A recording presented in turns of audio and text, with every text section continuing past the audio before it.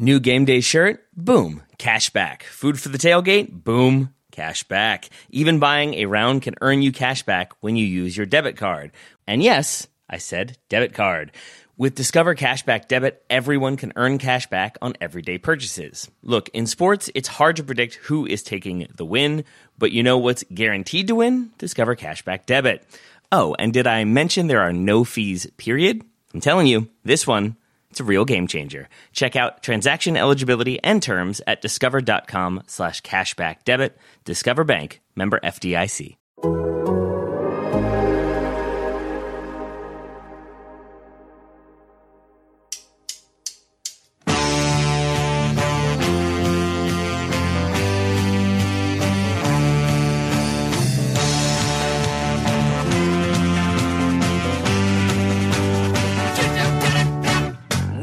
Total Soccer Show and our preview of France versus Argentina, aka the 2022 World Cup final. Yes, after 60-something games, we're at the very pinnacle of the world's biggest sports event. And we have a team that lost to Saudi Arabia playing a team that lost to Tunisia. Elite stuff indeed. We're looking at how this matchup will flow, how each team's gameplay will go, and whether Lionel Messi will immediately retire and ascend to the heavens if Argentina win. My name's Ryan Bailey. Joining me today, a man who's holding out for a headbutt in this final. I don't know why I sung it Taylor Rockwell, but it sounded cool.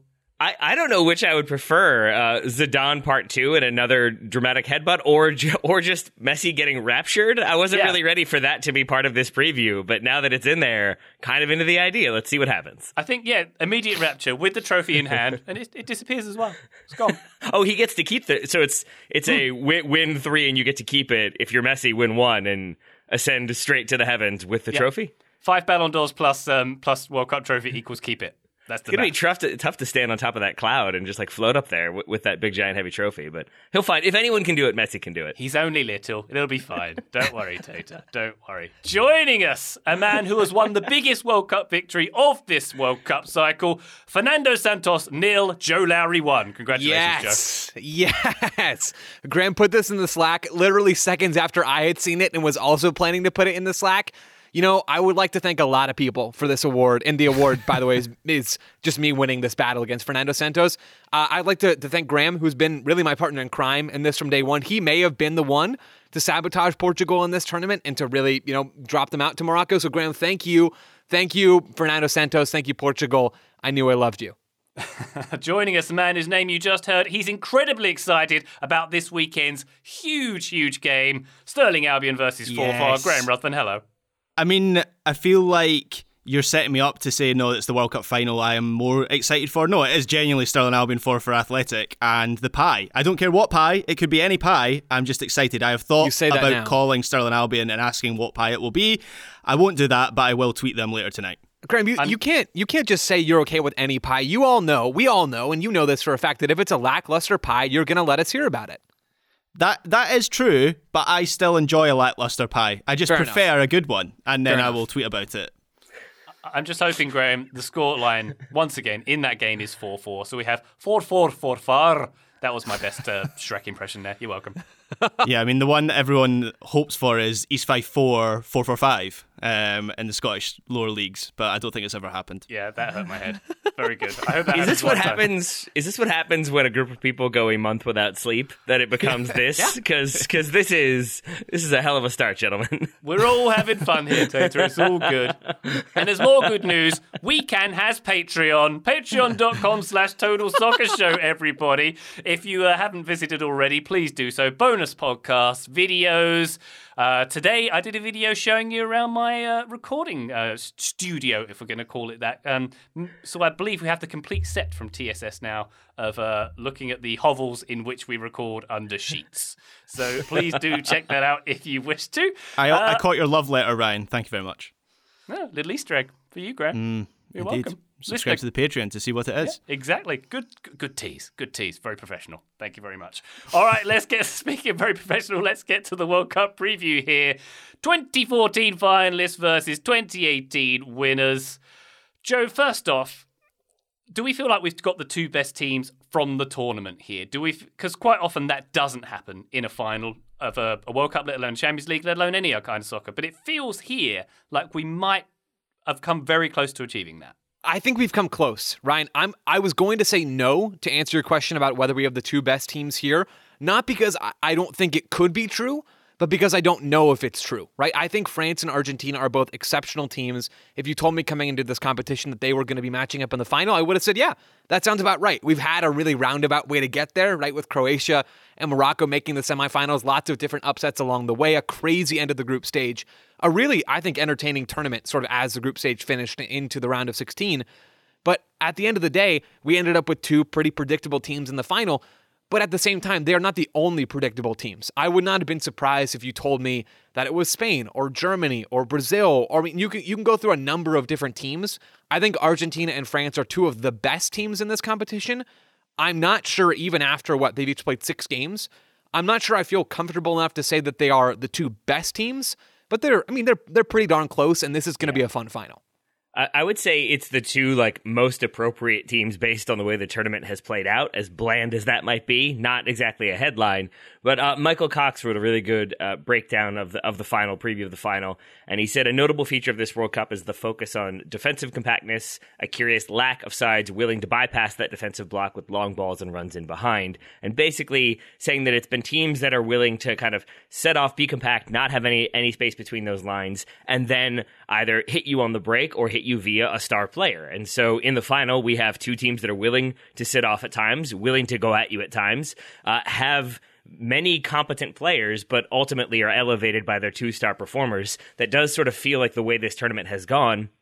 We've had teams with star performers, but maybe some of that foundation broke down. We've had teams where they've had the foundation, but that star performer didn't elevate their game when it was required. These two teams have done a really good job of making that happen. And so, in a way, I think that is really appropriate. Obviously, Qatar will also love that it's Mbappe versus Messi in the final. They got their dream that's gotta final. Make them happy. Yeah, for sure. Graham, I think you actually, I don't believe we have any documented evidence of this, but you claim to have predicted this final on our Bleacher Report I'm not having this. I'm going to dig out this tape. I'm going to email Bleacher Report for this tape. I definitely predicted it. I had France winning it in the end. I'm going to stick with that, even though there's a bit of me that thinks just due to the narrative of Messi, he's kind of destined to win it. But I am very excited for this match. I can't quite believe the World Cup final is on Sunday. I feel this way every 4 years. It kind of reminds me of, this is going to sound a bit cliched, but it kind of reminds me of being a kid, and on Christmas Eve, you can't quite believe that the next day is Christmas Day. And that's sort of how I feel, because whatever happens on Sunday, I'll remember it possibly forever. I mean, France-Croatia from the last World Cup was a bit forgettable. When we watched that before this tournament started, I got the score wrong. I thought it was 5-2, not 4-2. So maybe that kind of disproves my point. But every other World Cup final in my lifetime has had that big lifetime memory moment, and I think we might get one of those on Sunday. Maybe so. 3 of the last 4 World Cup finals, Graham. 0-0 after 90 minutes. Memories. Don't tell me that. Sorry about that. Yeah, I mean, I think that is the question, right? It's like, are we going to get... finals are often really dull or very boring, or you get teams that don't want to roll the dice or gamble with anything, and so you get two teams that are going to be very static.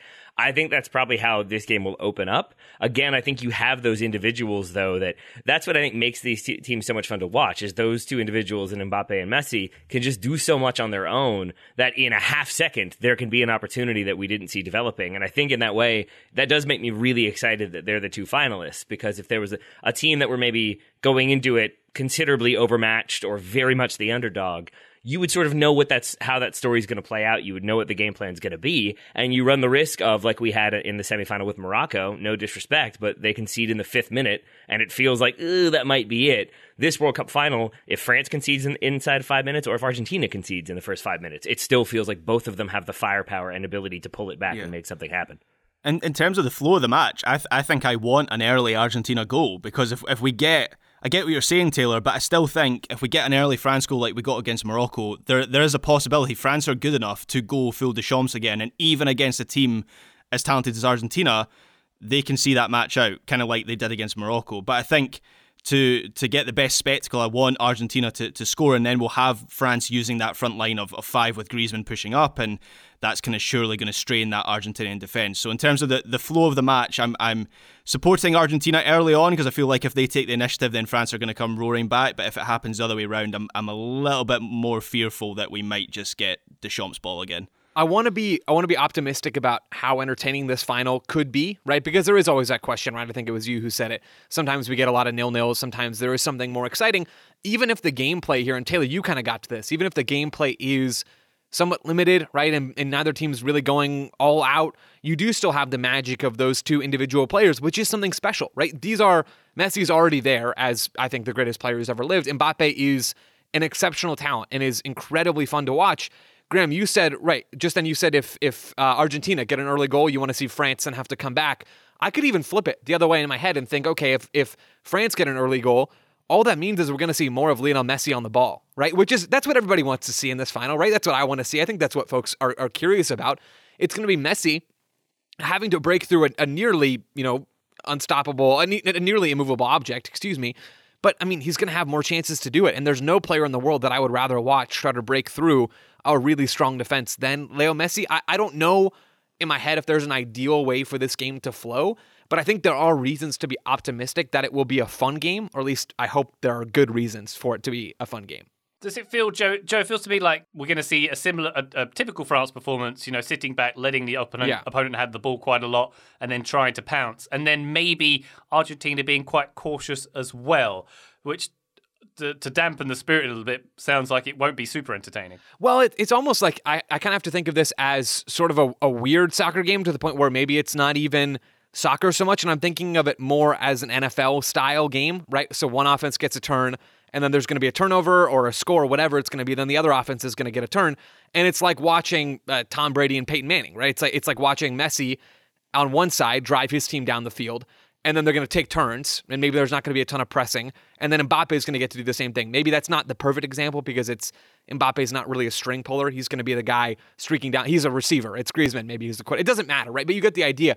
I don't think there's going to be a ton of pressing in this match. I think it is going to be sort of we take our turn, we push numbers forward, we turn the ball over, maybe we counter-press a little bit, but then we drop off into this. For France, it'll be a mid-block. For Argentina, Taylor, you pointed this out after their win over Croatia, and you mentioned they were starting higher sometimes as well. For Argentina, it could be sort of a pseudo high press, maybe just a high block, and then they'll drop. I think it's going to be a lot of teams almost taking turns to do that stuff. I think that's what we saw from Argentina against Croatia. For France, we know under Deschamps he does a lot of things well. I think he set the team up very, very well. He's not going to have them playing high-octane defensive pressing soccer. So in some ways, it could be a little slow, but in other ways, I think there could be some joy in watching like each machine almost work and try to find their way through the other. All right. Go on, Taylor. I was just going to say, I agree. I think a really interesting thing for me has been Tony Cruz is apparently doing a podcast about this World Cup. Didn't know that. But in it, he was mentioning that there are similarities between this France team and his Real Madrid team in the way that they are okay with like the opposition having the ball, not just because it presents an opportunity, but because I think by letting the opposition have the ball, have time on the ball, but in areas where France is okay with them having possession, it in a way lulls them into a false sense of security, of thinking, hey, this is France. They've got all this talent, and we're moving the ball around. We're doing okay. And I think in that, there can be a little bit loosening of, I'm going to try this pass. I'm going to go on this dribble. And that's what they want you to do. So I think that even if they are sitting off, I thought this after the Morocco game, when they went 1-0 up, it didn't feel like Morocco were going to be able to like push through a compact defense, but France were never going to be a compact defense. I don't think they have it in their DNA. So I think in that way, they're going to sit and they're going to pounce, but then they're also going to be expansive at times. And that sort of duality is also pretty fascinating to me. Yeah, Ryan's been Googling the Tony Kroos podcast. While his eyes lit up, and then you hear the light tapping on the keyboard. It's not just one Kroos, it's double Kroos. It's his brother Felix as well. And I was trying to look at it's called Einfach mal Lupen, and I don't know what it's called. What? Excuse me? Yeah, what? Einfach mal Lupen. Get your buzzer ready. Beat that. Lupen is or was. So the Einfach means easy. I don't know what it translates to. Is this Robbie Williams reviews? Yeah. Maybe so. Is this a case where if Tony Kroos has a good podcast performance previewing the final is going to be a good game? Is that, Ryan, does that fall within your theory? Yeah. I don't know if that counts or not. Whenever his podcast analysis is good, the game is always good. It's a Perfect. guaranteed correlation. Yes, I'm excited for that. And Taylor, sorry to circle back. It's kind of like what you were describing there. Some of it sounds like the idea that we've gotten to throughout this competition of Ryan doing the Bane impression about France, right? Them luring you to think that you're in control. I think you described that really, really well. And I think Tony Kroos is right about that. They make you think that you are comfortable, and it's a trap, right? Every single time, it's an Admiral Akbar style trap, and then Kylian Mbappe is zooming in behind your back line before you even know it. So I don't know. I'm really optimistic. I enjoy watching both of these teams. I think they're both flawed at the same time, and maybe we'll get to the flaws later. But I think there's so much intrigue about how this game could be played. There is not a clear, obvious better team, even though I think France is slightly more talented. They have their own weaknesses. I don't know. I think this could be a fun game, and I hope I'm not eating my words by Sunday afternoon. Ryan, if you were going to do an impression right now, because I'm not familiar with either of the ones Joe mentioned, there was a Bane impression and an Admiral Akbar impression. Can you enlighten us? Because I don't know what those are about.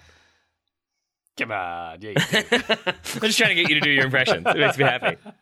I'm not your performing monkey, Taylor. I'll do them when I feel like. How about that? Fair, and on that note, fair. let's take a quick break. When we come back, let's dig into this game a little more of the key players, and we'll try and find out more about the Kroos podcast. Back shortly.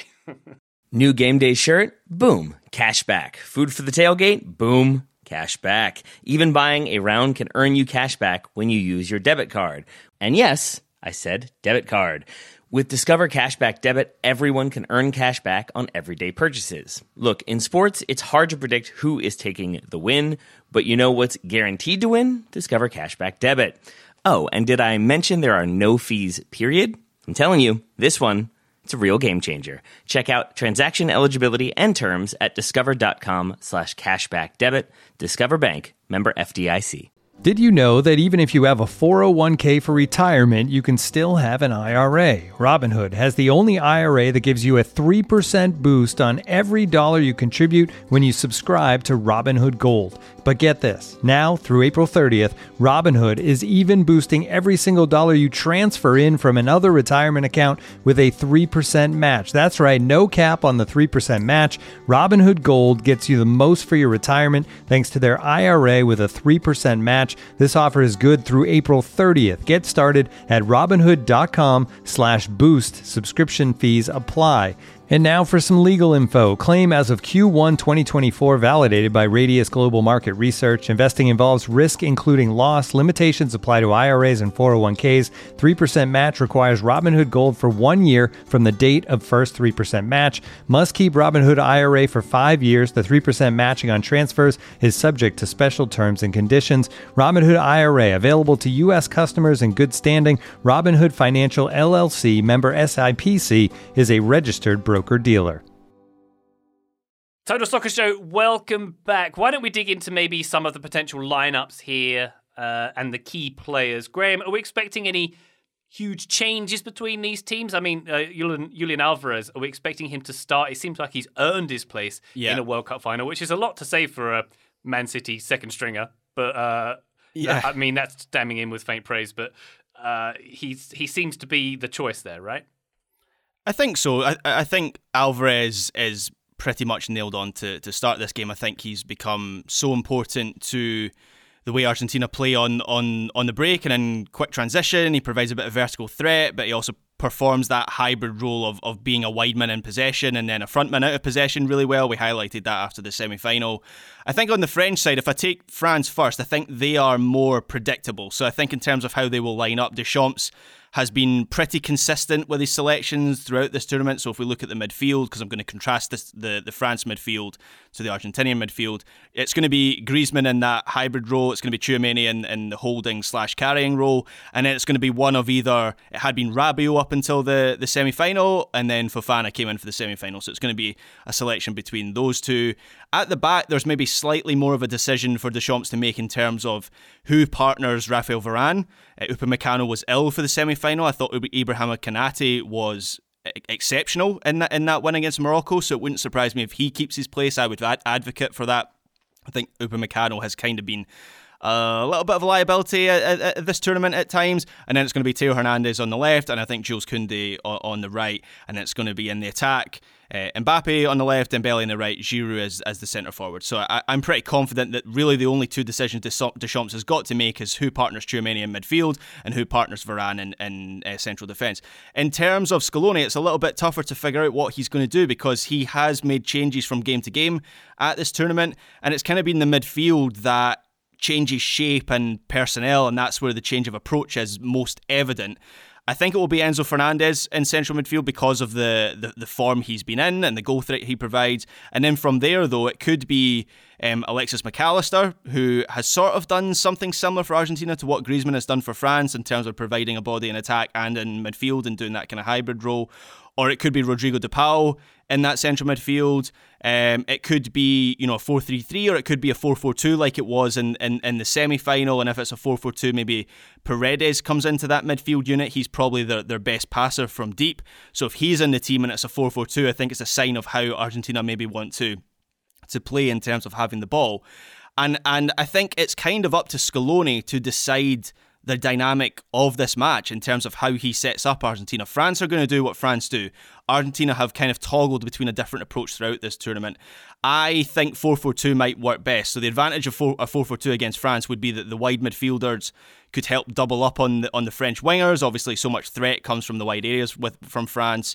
That also kind of tracks Theo Hernandez in particular as one of the overlapping fullbacks. But then the downside would be that kind of Griezmann dropping deep could outnumber Argentina in central midfield. So there are pros and cons of each approach, and I do think Argentina are more adaptable than France, so they can kind of decide how this match pans out, and they're the team. When those team lineups come out on Sunday, my eye is going to be immediately drawn to Argentina because I think that's going to be the first indication of how this match is going to go. Graham, I went down a similar path as you. I felt like that 4-4-2 with like a tight sort of midfield that can then pop out if they need to deal with overloads out wide made a lot of sense. And I think that same Michael Cox piece I mentioned earlier pointed out that one of the appeals of Alvarez starting is that he is happy to do that defensive work and track back and sit on number 6 or track somebody even deeper if need be. And that allows Messi to basically float and do what Messi wants to do and not have the defensive responsibility that I think is sometimes tasked on that support striker, that number 10. So in that way, I think it gives them potential numbers in the middle. It keeps Messi kind of floating and finding pockets of space and distracting the defense as well, but it also gives them cover out wide. It keeps a back four. So I think that does probably make sense. I'm not saying that's what they will do, but it would make sense to me if that's the route they went. I think it's a bold decision to change from the lineup or something very similar to the lineup that was used against Croatia. At least that's how I feel, because the other options that we've really seen Scaloni lean on in this tournament is Papu Gomez and Angel Di Maria. Those are really the players, unless you're changing to a back five, which I don't think is likely.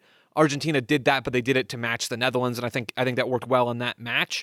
I don't know that they'll revisit that, so I'm almost ruling that out, which maybe is a silly thing to do. But I think you would be bold, right, to change out that midfield line, because you think about Papu Gomez, he is a passenger defensively. So much fun to watch, to the point where I would love to see him start this match, or really the same for Di Maria.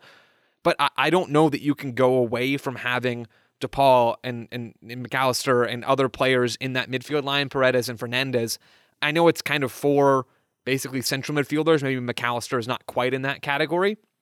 I know they don't always give you the most going forward, but you have fullbacks getting forward, getting high. You have Messi pulling the strings. And I think that midfield bank of four, with maybe De Paul and McAllister as the wide midfielders, gives you the defensive solidity that you need and almost would be foolish to deviate from to match up with France. And then you still have Messi to go do Messi things in the attack. Yeah, Di Maria is an interesting one. So feasibly, Di Maria could come in on the right side of that midfield. Let me just check who kind of played there on paper against Croatia. That was Rodrigo de Paul. So you're kind of counting on Di Maria tucking in into that central midfield to make sure that Argentina don't get outnumbered. But the benefit of having Di Maria on that right side is, while Theo Hernandez has had an excellent tournament for France, there is going to be space in behind him, and we saw how Messi stole Gvardiol's soul down the right side in the semi-final. And if you have Di Maria, you put him on that touchline on the right side, at least when Argentina are in possession. And I think that adds a different dimension to that Argentina attack and maybe just does more to exploit that space in behind France. As I say, there's pros and cons of this. I don't know whether he does enough centrally to justify that, but that could be a change that Scaloni could make for this match. Now, if we're talking about key players, there's two obvious key players who are driving the narrative here. Now, Taylor, if we ought to talk about this battle, if we're going to call it a battle in quotes. If I was trying to explain to someone who didn't know about soccer, if I was trying to encourage them to watch this game, Mbappe versus Messi would be like a narrative that you just kind of point them to look out for. These two guys are supremely talented. These are the guys to watch. So we have to acknowledge the fact that this is essentially, in some views, like one of the most important narratives of this game. Yeah, absolutely. I mean, there's no getting away from that. They're two of the biggest names in the world when it comes to world football. They're at, like, I think for Kylian Mbappe, he is reaching the height of his game and the height of his fame, and we've seen everything he's capable of doing already with France. And then with Lionel Messi, he continues to be a force. He continues to be so good at facilitating play, at scoring goals himself, at just being a player that defenses are terrified of. And that's the thing both of them have in common. They're both the type of player that if you're overly focused on them, if you're trying to do everything you can to shut them down, maybe you'll be able to do that. Even then, they still seem to be good enough or have the ability to find a way through.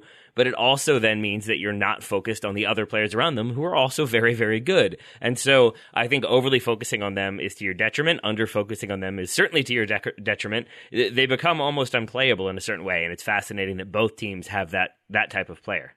And it's interesting, Graham, looking at the semi-finals, Kylian Mbappe didn't shine too brightly, I think it's safe to say, whereas Lionel Messi had one. It's going to take something. It's going to take a lot of alchemy for those two to both have 10 out of 10s in this game, isn't it? Yeah. So looking at Mbappe there, initially, in France's last two matches, teams have come up with plans for defending primarily against him, or basically their whole defensive game plan. Looking at England and then Morocco has basically been how to stop Kylian Mbappe, and England had Kyle Walker, who, even though he got rinsed in that foot race down the left side at that one instance, generally speaking, did a decent job. And obviously, it's not just down to Kyle Walker, but nonetheless, England were generally effective at stopping Mbappe. And then Morocco had Hakimi. And he obviously can also kind of match Mbappe for pace and just make sure that kind of close him down quite a bit in that match as well. I don't see who's going to do that for Argentina, because just being quite reductive about it, they don't have a left back as good as either of those guys. They're going to have Molina or Montiel in that position, and if it's Molina, he likes to get forward at will, and Montiel, I think, is quite vulnerable defensively too. So I think of the two, Mbappe, it feels like Mbappe is set up to have the better game of the two. Having said that, Messi defies logic, and you saw him, I've mentioned it already, just demolish Gvardiol, who was one of the players of the tournament up until the semi-final on Tuesday night or whenever that was.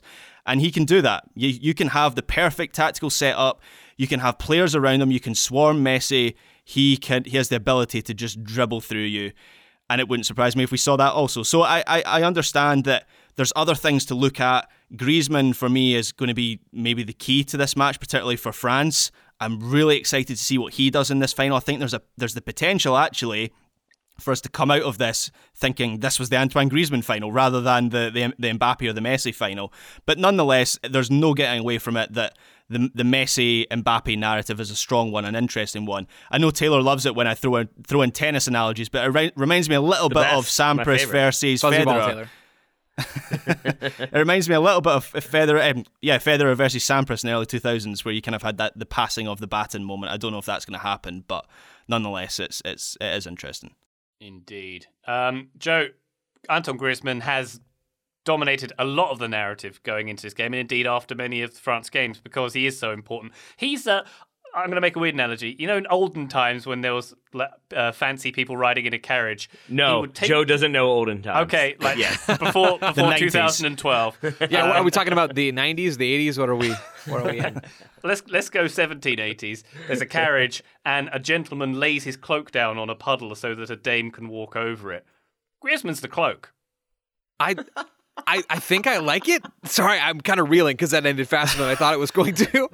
I thought it was going to be the person putting down the cloak. Well, he Not can be the the cloak. person too. And then is Mbappe the person walking across the cloak? I'm still trying That's to. right. Okay. That's right. Running across it.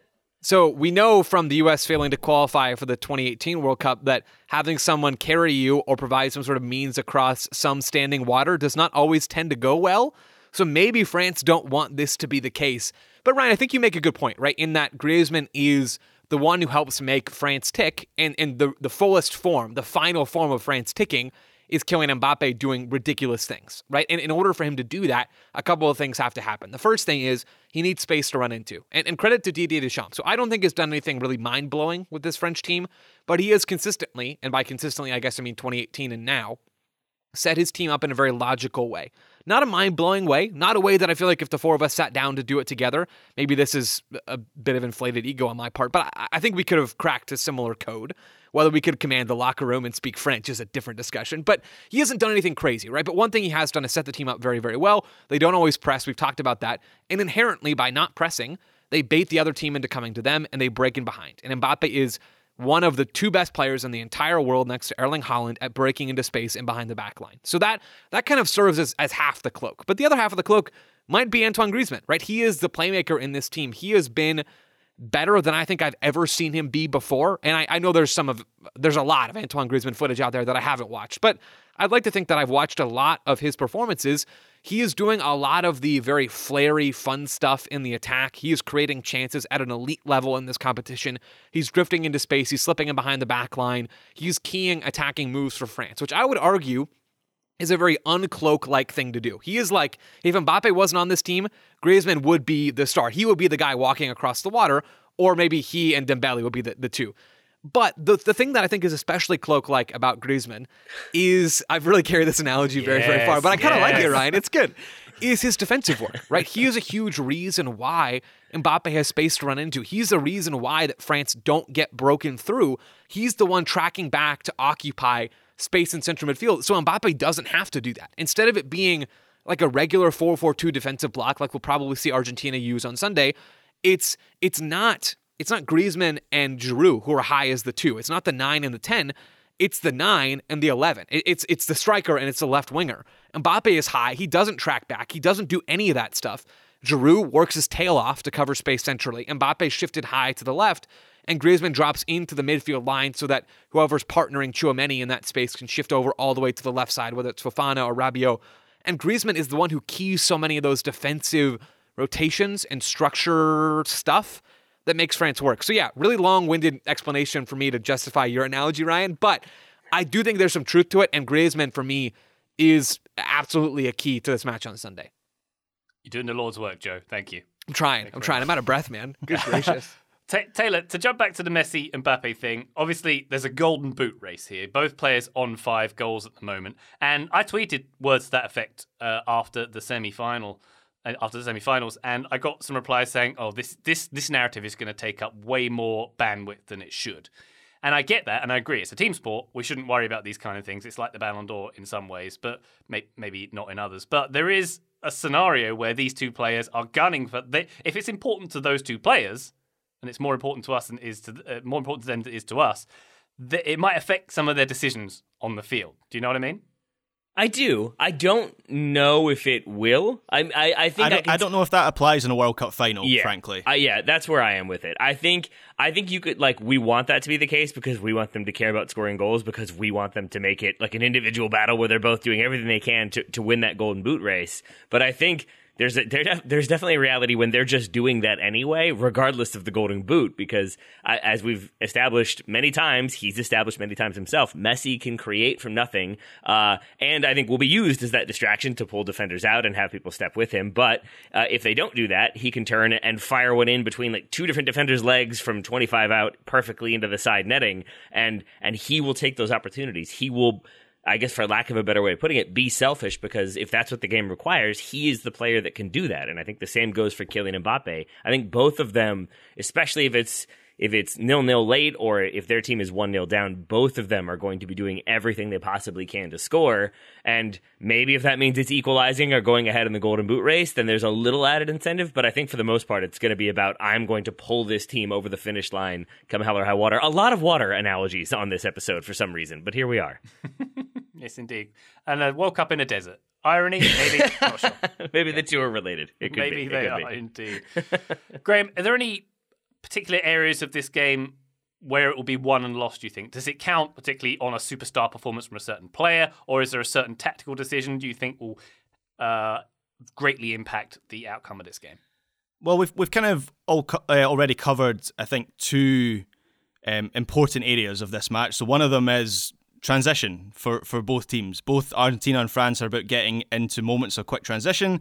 We saw that from Argentina in the semi-finals, where Alvarez in particular was lightning on the break, and I think he's going to be a key player again for Argentina in this match. And then obviously for France, it's about Mbappe and even Ousmane Dembele to a certain extent getting in behind. And so I think that is going to be key for both teams, how they exploit the space in behind in the fullback areas. I've already kind of spoken about that. And then again, the midfield battle and how those teams set up. And my fear is that the midfield battle and the tendencies of both these managers make this quite stodgy. But my ideal scenario is that this is end to end and that both teams kind of bypass their midfield, or that's kind of similar to what Joe was talking about in terms of teams having a turn at attacking, and in which case the midfields are not really there to control the game but are there to conduct attacks. So we're going to learn very quickly, I think, in this match within the first 10 minutes what the approach is going to be, what kind of match we're going to get. And I think those are going to be the tells in terms of what the dynamic will be. And the key players for this game, it's all about Messi and Mbappe and how Argentina and France harness those players. But I think Griezmann, we've spoken about him, I think he's going to be very important for France, as he has been throughout this tournament. I think Christian Romero for Argentina, and this is more of an individual point than anything tactical, but Christian Romero has to stop himself from being too Christian Romero in this match. All those quick actions and nimble footwork from France in the attacking third. That makes me very nervous thinking about Romero steaming in there as he tends to do.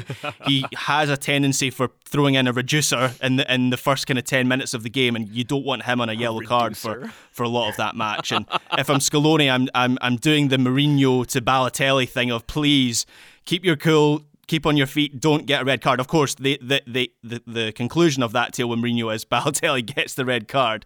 So maybe a different outcome for Argentina. But from an individual point of view, I think Romero is going to be very important as well. Graham, on the flip side of that one, I would say the same goes for Dayo Upamecano. I almost had him as one of my specific predictions, but there were too many conditionals. So I will just say this here. If he starts and if Argentina scores, he will play a role in that goal, either by stepping out when he shouldn't and leaving space, or maybe diving in and conceding a penalty, or just making some sort of defensive error. I think he is equally capable of those mistakes, and then he's equally capable of being a world-class defender that can just shut down a game. And so it's just going to be fascinating as to which of those games we end up seeing and which performance sort of rises to the occasion. On a similar note, when you're talking about wanting it to be open and hoping it's open, a thing I hope we see, because I think it will be a very good indicator of the openness, it's a thing that, and it goes to Ryan, your question about like if there's neutrals watching this one, like ways of talking about it. The Kylian Mbappe 30-yard touch is one of my favorite things that happens, and it's when he's running down the line, he's got somebody who's closing, they're almost neck and neck, they're stride for stride, and they're stride for stride because he is sprinting at full speed while dribbling the ball. And whenever that happens, he always gets to this point where it looks like he's going to go out of bounds, and he takes one 30 or 40-yard touch and then is like, now it's time to open it up. And he hits like fifth gears, I don't know, whatever gear it would be, but he is at a next level, and he just cruises away from that person. And that, to me, is an amazing thing to watch. You can see just like the raw speed and ability to control that ball, but then also it means that there's space in behind. It means that it's opening up. It means that he's not just getting fouled, and Argentina isn't just sitting really deep and not giving him that opportunity. I hope we see that touch because it's electrifying, but it also means the game is pretty spread. It's really weird when he takes that touch. It really it's almost like he's not playing football. You don't really see anyone do that. Yeah. Like he's basically just putting the ball in an area of the pitch and then running after it. It's like the joke in cartoons of like the quarterback throwing the ball and then running up the field and then catching it himself. It's a little bit that. Yeah, I mean, when you have that physical pace and you break it down like that, he can just put the ball in an area of the pitch and then run to the ball. Yep. It kind of seems like cheating a little bit, but yeah, it is electrifying when he does that. And it's especially great because so often you'll see the defender, like, if you're new to, if you don't know what's coming, you'll be like, why isn't the defender getting the ball? He's only 10. Oh, I see why. Because, like, before he could have gotten there, Mbappe's already back on the ball. And it's such a, like, it's like a bait move as well. So it's a thing I hope we get to see, and then we come up with more strange analogies for it. Joe, Graham mentioned the potential for physicality in this one with the reducers and such. We have a France team who did a lot of fouls, certainly in the England game, and we have an Argentina team who've got a yellow card or two from at least one specific game in this tournament. Do you think this is going to be tasty? I think it could be, and my VSP, I'll spoil it now. Why not, right? We all got to get these out sometime. My VSP for this game is that Argentina are going to pick up at least 4 yellow cards. So I think about how prone they can be, and this is not new ground. This is why I'm spilling it out now instead of waiting till the end and having it be anticlimactic. But, I mean, a ton of yellow cards against the Netherlands, 9 by my count right before we started recording. And then Otamendi and Romero each got a yellow card in the semifinal. They are very much prone to come in and make aggressive challenges. And I think you can say a similar thing about France. I wouldn't expect France to have that same number, but a lot of this can change based off of how the game plays out, right? As teams get desperate, maybe there is an early goal that changes the calculus here. There's so many different ways this can go. But yeah, Ryan, I could see this one being tasty. I could see it being feisty. I could see there being some reducers. I could see there being some long touches. Now I think I've convinced myself. I am fully optimistic about this game on Sunday. I'm psyched because this one could have a lot of different things that we've sort of chatted about already. Yes, that's the spirit. While we're getting the VSPs out, let's go around the horn then. Taylor, you got one? I do. I got to pull it open because it was so very specific. It is that Argentina will aim at least one direct ball down their right channel for Molina inside the first 15 minutes. I think that is an area that they will try to exploit. That left side for France, given Mbappe's ability to get forward, but then proclivity to stay forward. Theo Hernandez sometimes drifting inside, sometimes getting forward himself. I think at the very least, Argentina will want to probe how open that is. Maybe Deschamps does something different. I saw some speculation he'll start Mbappe up top and put Marcus Thuram at left wing, and then Thuram can do more of the defensive side. That would be a pretty big gamble to change things from what's been working. So I think, regardless, Argentina will try to go direct down their right, France's left, just to probe and see how much space there is and what opportunities there might be early on. I like it. Graham? So I am leaning heavily on this being the Antoine Griezmann match. I think he's going to have more key passes than any other player on the pitch.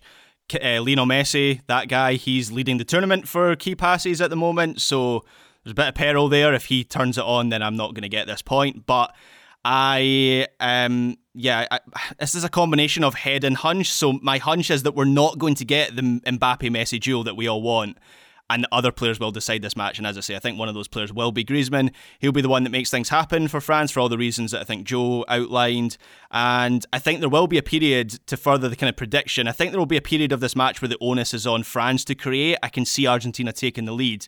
And Griezmann had 4 key passes against Morocco. That was higher than any other French player. So I think we'll see something similar from him in this match. All right, very good. I think I'm going to combine head and hunch with mine as well. It's relatively simple. Goalless after 90 minutes, and Argentina will win with a late goal late in extra time. That's the hunch part with the late goal in extra time. But I just feel like this one, for reasons outlined, is going to not have any goals in regular time with the way France play, with the way I think Argentina will be cautious. Not just because of the occasion, but because of the setup there. And as I said, 3 of the last 4 World Cup finals have gone to extra time.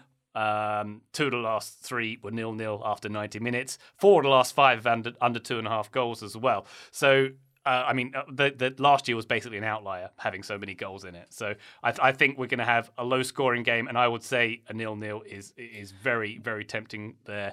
Yeah. And I can't justify why it won't go to penalties, but something tells me that this one will be settled in extra time, as indeed several of the most recent World Cup finals have, with Spain and Germany doing that, right?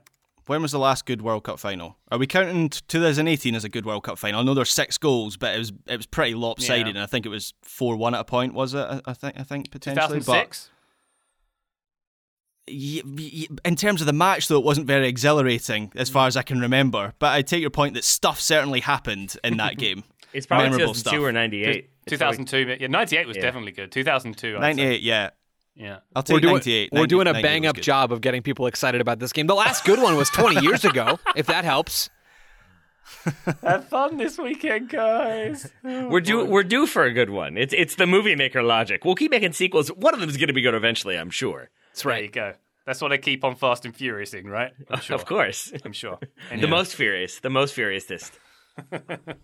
Right, guys, another quick break. When we come back, let's take a look at our teams of the tournament. Back shortly. Today's episode is brought to you by our friends at Shopify, who would like to remind you that not everyone can be Erling Haaland or Harry Kane. I would say only Erling Haaland and Harry Kane can be Erling Haaland and Harry Kane. But more to the point, not everyone can score the number of goals that those two score. Not everyone can set the goal-scoring record. Sometimes you've got to be the teammate. Sometimes you've got to be the assists person. You've got to be Kieran Trippier or Kevin De Bruyne. You got to spread the ball around. You got to help facilitate that attacking play and those goals to help get the results you want. Because you need that perfect teammate. And when you need a perfect teammate when it comes to growing your business, Shopify has you covered. Shopify is the global commerce platform that helps you sell at every stage of your business, from the launch your online shop stage to the first real-life store stage, all the way to the did we just hit a million orders stage. That feels like a good stage to be at. Shopify is there to help you grow along the way. How do they do that? Well, Shopify helps you turn browsers into buyers with the internet's best converting checkout, up to 36% better compared to other leading commerce platforms. You can sell more with less effort thanks to Shopify Magic, your AI-powered all-star. So you don't have somebody kind of following you around the online store just saying, can I help you, can I help you, can I help you? Nobody needs that in real life or online, but Shopify's AI gets the job done. And that is a very unique aspect of Shopify, that no matter how big your business is, and that's something I really appreciate, you can be a podcast just starting up, a podcast that's been here for a while, or a business that actually makes money. Either way, Shopify is going to help you because that's what they are all about. Sign up for just $1 per month trial period at shopify.com/TSS, all lowercase. One more time, go to shopify.com/TSS now to grow your business no matter what stage you're in. Shopify.com/TSS.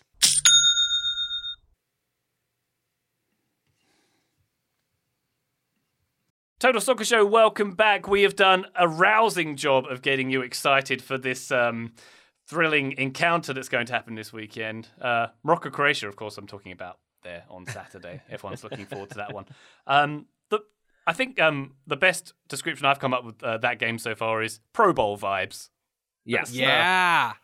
Yeah, but like not as well because it's Morocco, Croatia. No offense to either one of those countries, but Yeah. But in terms of the lack of peril, the fact that they've both technically been eliminated, and it all being a bit of a procession. But maybe like the East-West Bowl, college football stuff. No, that's not it either. I don't know. We'll find it. MLS All-Star? It's being played in a resort fantasy land where like the people who are there actually probably don't want people there. Is that one? Hawaii MLS versus is back, Qatar? third place game. Yeah, Eh? there we go. That didn't exist, but that or Ryan, the one you just said, which I've already forgotten, but I remember thinking at the time, no, that was good. It was, hey, now you're an All-Star. Oh yeah, MLS All Star. That's a good one as well. Yeah, good stuff. Anyway, why don't we talk about our teams of the tournament and see if we can reach some kind of consensus here. Taylor, do you want to kick off? Maybe tell us who your goalkeeper is in your team of the tournament? Livakovic from Croatia. I think he comes up with as many saves as he does, both in regulation and in the shootouts. I think he was a force for his national team and an ever-present sort of source of stability, so I had him as my goalkeeper. Anybody else any changes on Livakovic? Joe? I do not. sorry. It sounds like Graham maybe does. Graham, go. Ooh, Graham. Yeah, so I went for a goalkeeper who had more than one beautiful day at this tournament. I've gone for Bono. Nice. Not just for the pun. Very good indeed. But also for the pun. But also, yeah, that's part of the reason. Mostly. Backline, Graham. Centre-backs. So this was where I had the most trouble. You've gone straight to the point that I'm least confident on. Okay, so I've gone for Roman Saiz as one of them. I know the semi-final did not go to plan for him, but I think that's down to injury more than anything else, and maybe the decision-making of his own manager. So I've gotten Saiz in there. And then I was struggling to think of another standout performer because I was considering Gvardiol, but he just gets so comprehensively destroyed by Messi in that semi-final that I couldn't think of a defender who has had an excellent match in every game they played, an excellent performance in every game they played. So I've kind of gone for a consistent option.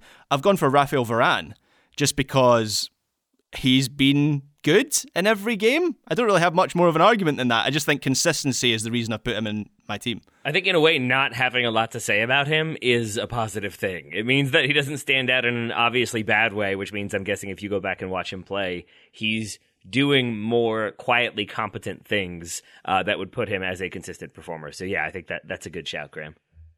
Who else is who's in your CBs, Tater?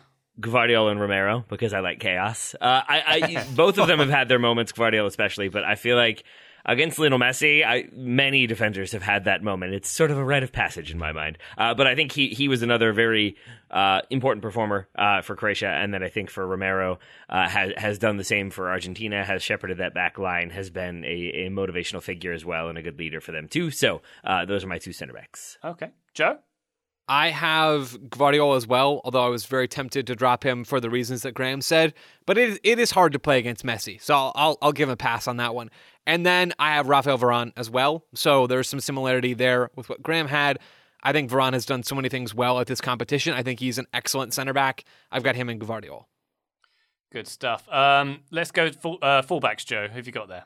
Okay, I want to see. I'm glad none of us went with a back three. I don't know if we'll have any shape changes at any point, but I'm kind of cheating because I'm using a wing back here as one of my outside backs, but it doesn't matter. It's basically the same thing. I have Denzel Dumfries as my right back. Yeah, he played right wing back, torched the U.S. in a way that I'll never forget, and you know what? He deserves some credit for that. And then I have Teo Hernandez on the left.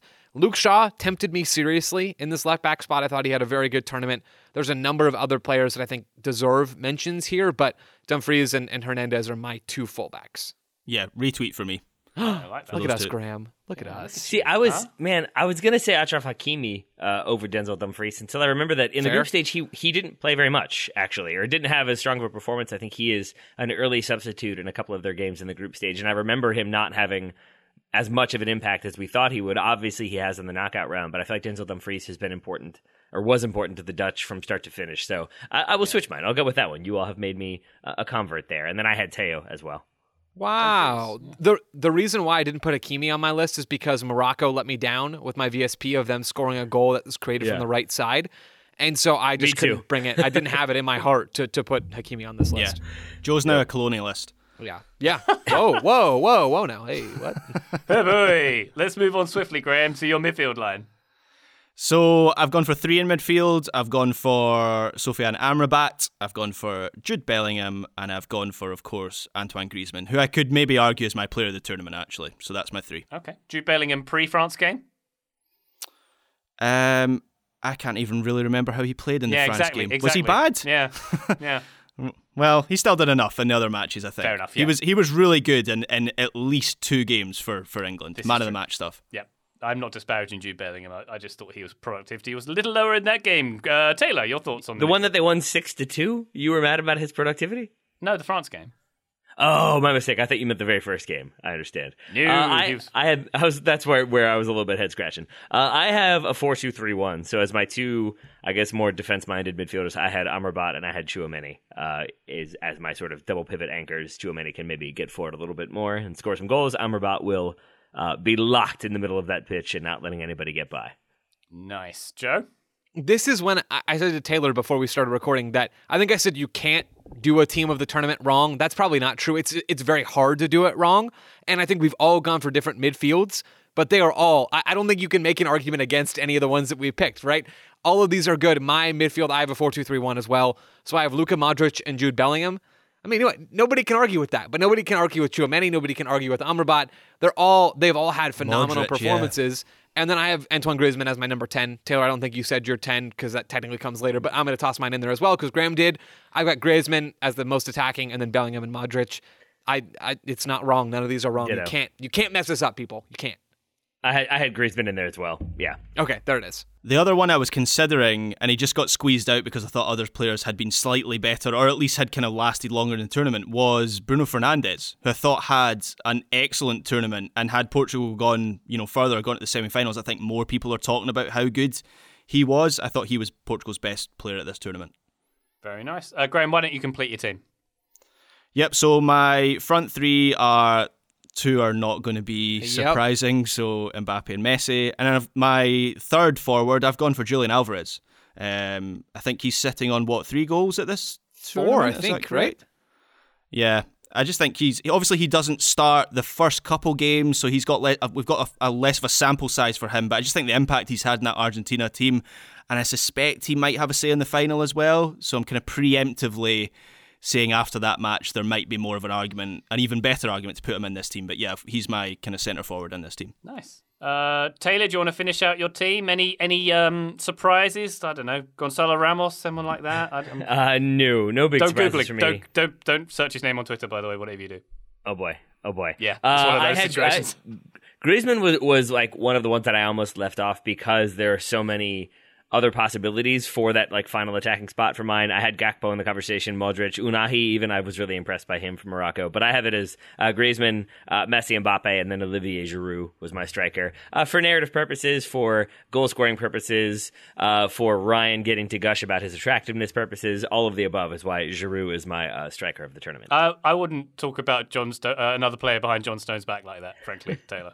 But thank you for You couldn't even say that without first saying John Stones, so I believe you. Joe, complete your team, please, sir.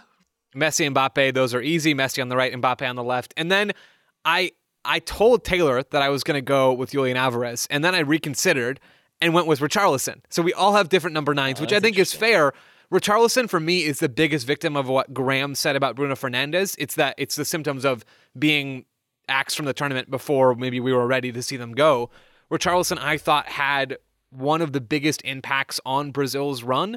I think he is incredibly unfortunate to have, number one, to have that tattoo. Number two, to get knocked out on a fluke to Croatia, which is really what I believe, at least, that goal was, that Croatia scored to equalize in extra time. I think Brazil were the better team in that game. I think if you play that match a lot of times, Brazil win most of the a lot of times. And Richarlison, I just thought was really useful for them in a lot of different phases of play. So I went with Richarlison as my number 9. Boom. I like that. He's definitely up there with Neymar and original Ronaldo, at least on the back tattoo. Yeah, no, of course. If that really is who those people are, because at this point it's kind of hard to tell. It is indeed. All right, I think there's one thing left to do on this here podcast. Let's get a score prediction for the World Cup final. I've given mine. I think it's going to be 1-0 Argentina after extra time. Why don't we say Leo Messi gets the goal as well, because #narrative. Taylor, what you thinking? 3-2 France. I'm going for goals. I think that it's going to be open and fun. That's what I want it to be. If it's not, I feel like it will be 1-0 Argentina. So I'm going 3-2 France. Giroud hat-trick? Yeah, why not? Sure.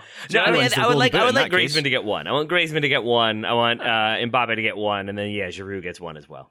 Griezmann picks up the cloak off the floor, triumphantly puts it on his shoulders for 1 goal. I like it. Yes. Griezmann is the cloak, so how... I don't understand. Cloak magically lifts off the floor and floats majestically in the air for 1 goal. Joe. The Doctor Strange situation. Solved it. Yeah, good work. Ryan, I don't know. I really don't know. I'm going to go 2-1 Argentina because of Lionel Messi, but I think France are probably the slightly better team.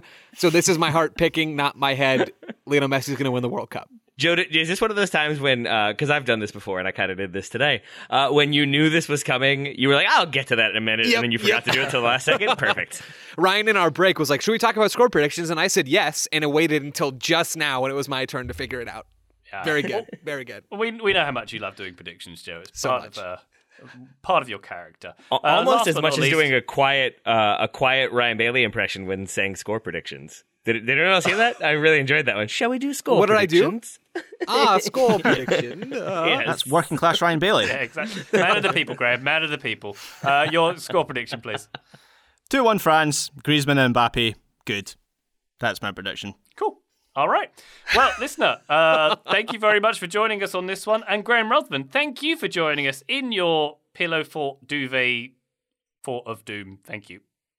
It is very warm in here, Ryan Bailey, I'm not going to lie. Drinking tea, got a zippy on. It's a zippy, just to clarify, that is the correct term for it. But yes, thank you, Ryan Bailey, that was enjoyable. Nice warm home in a cost of living crisis. You could do worse, Graham. Could do, indeed. Taylor Rockwell, thank you very much, sir. Thank you, my friend. And Joe Lowry, thank you again for your contributions, of course. Right back at you, Ryan.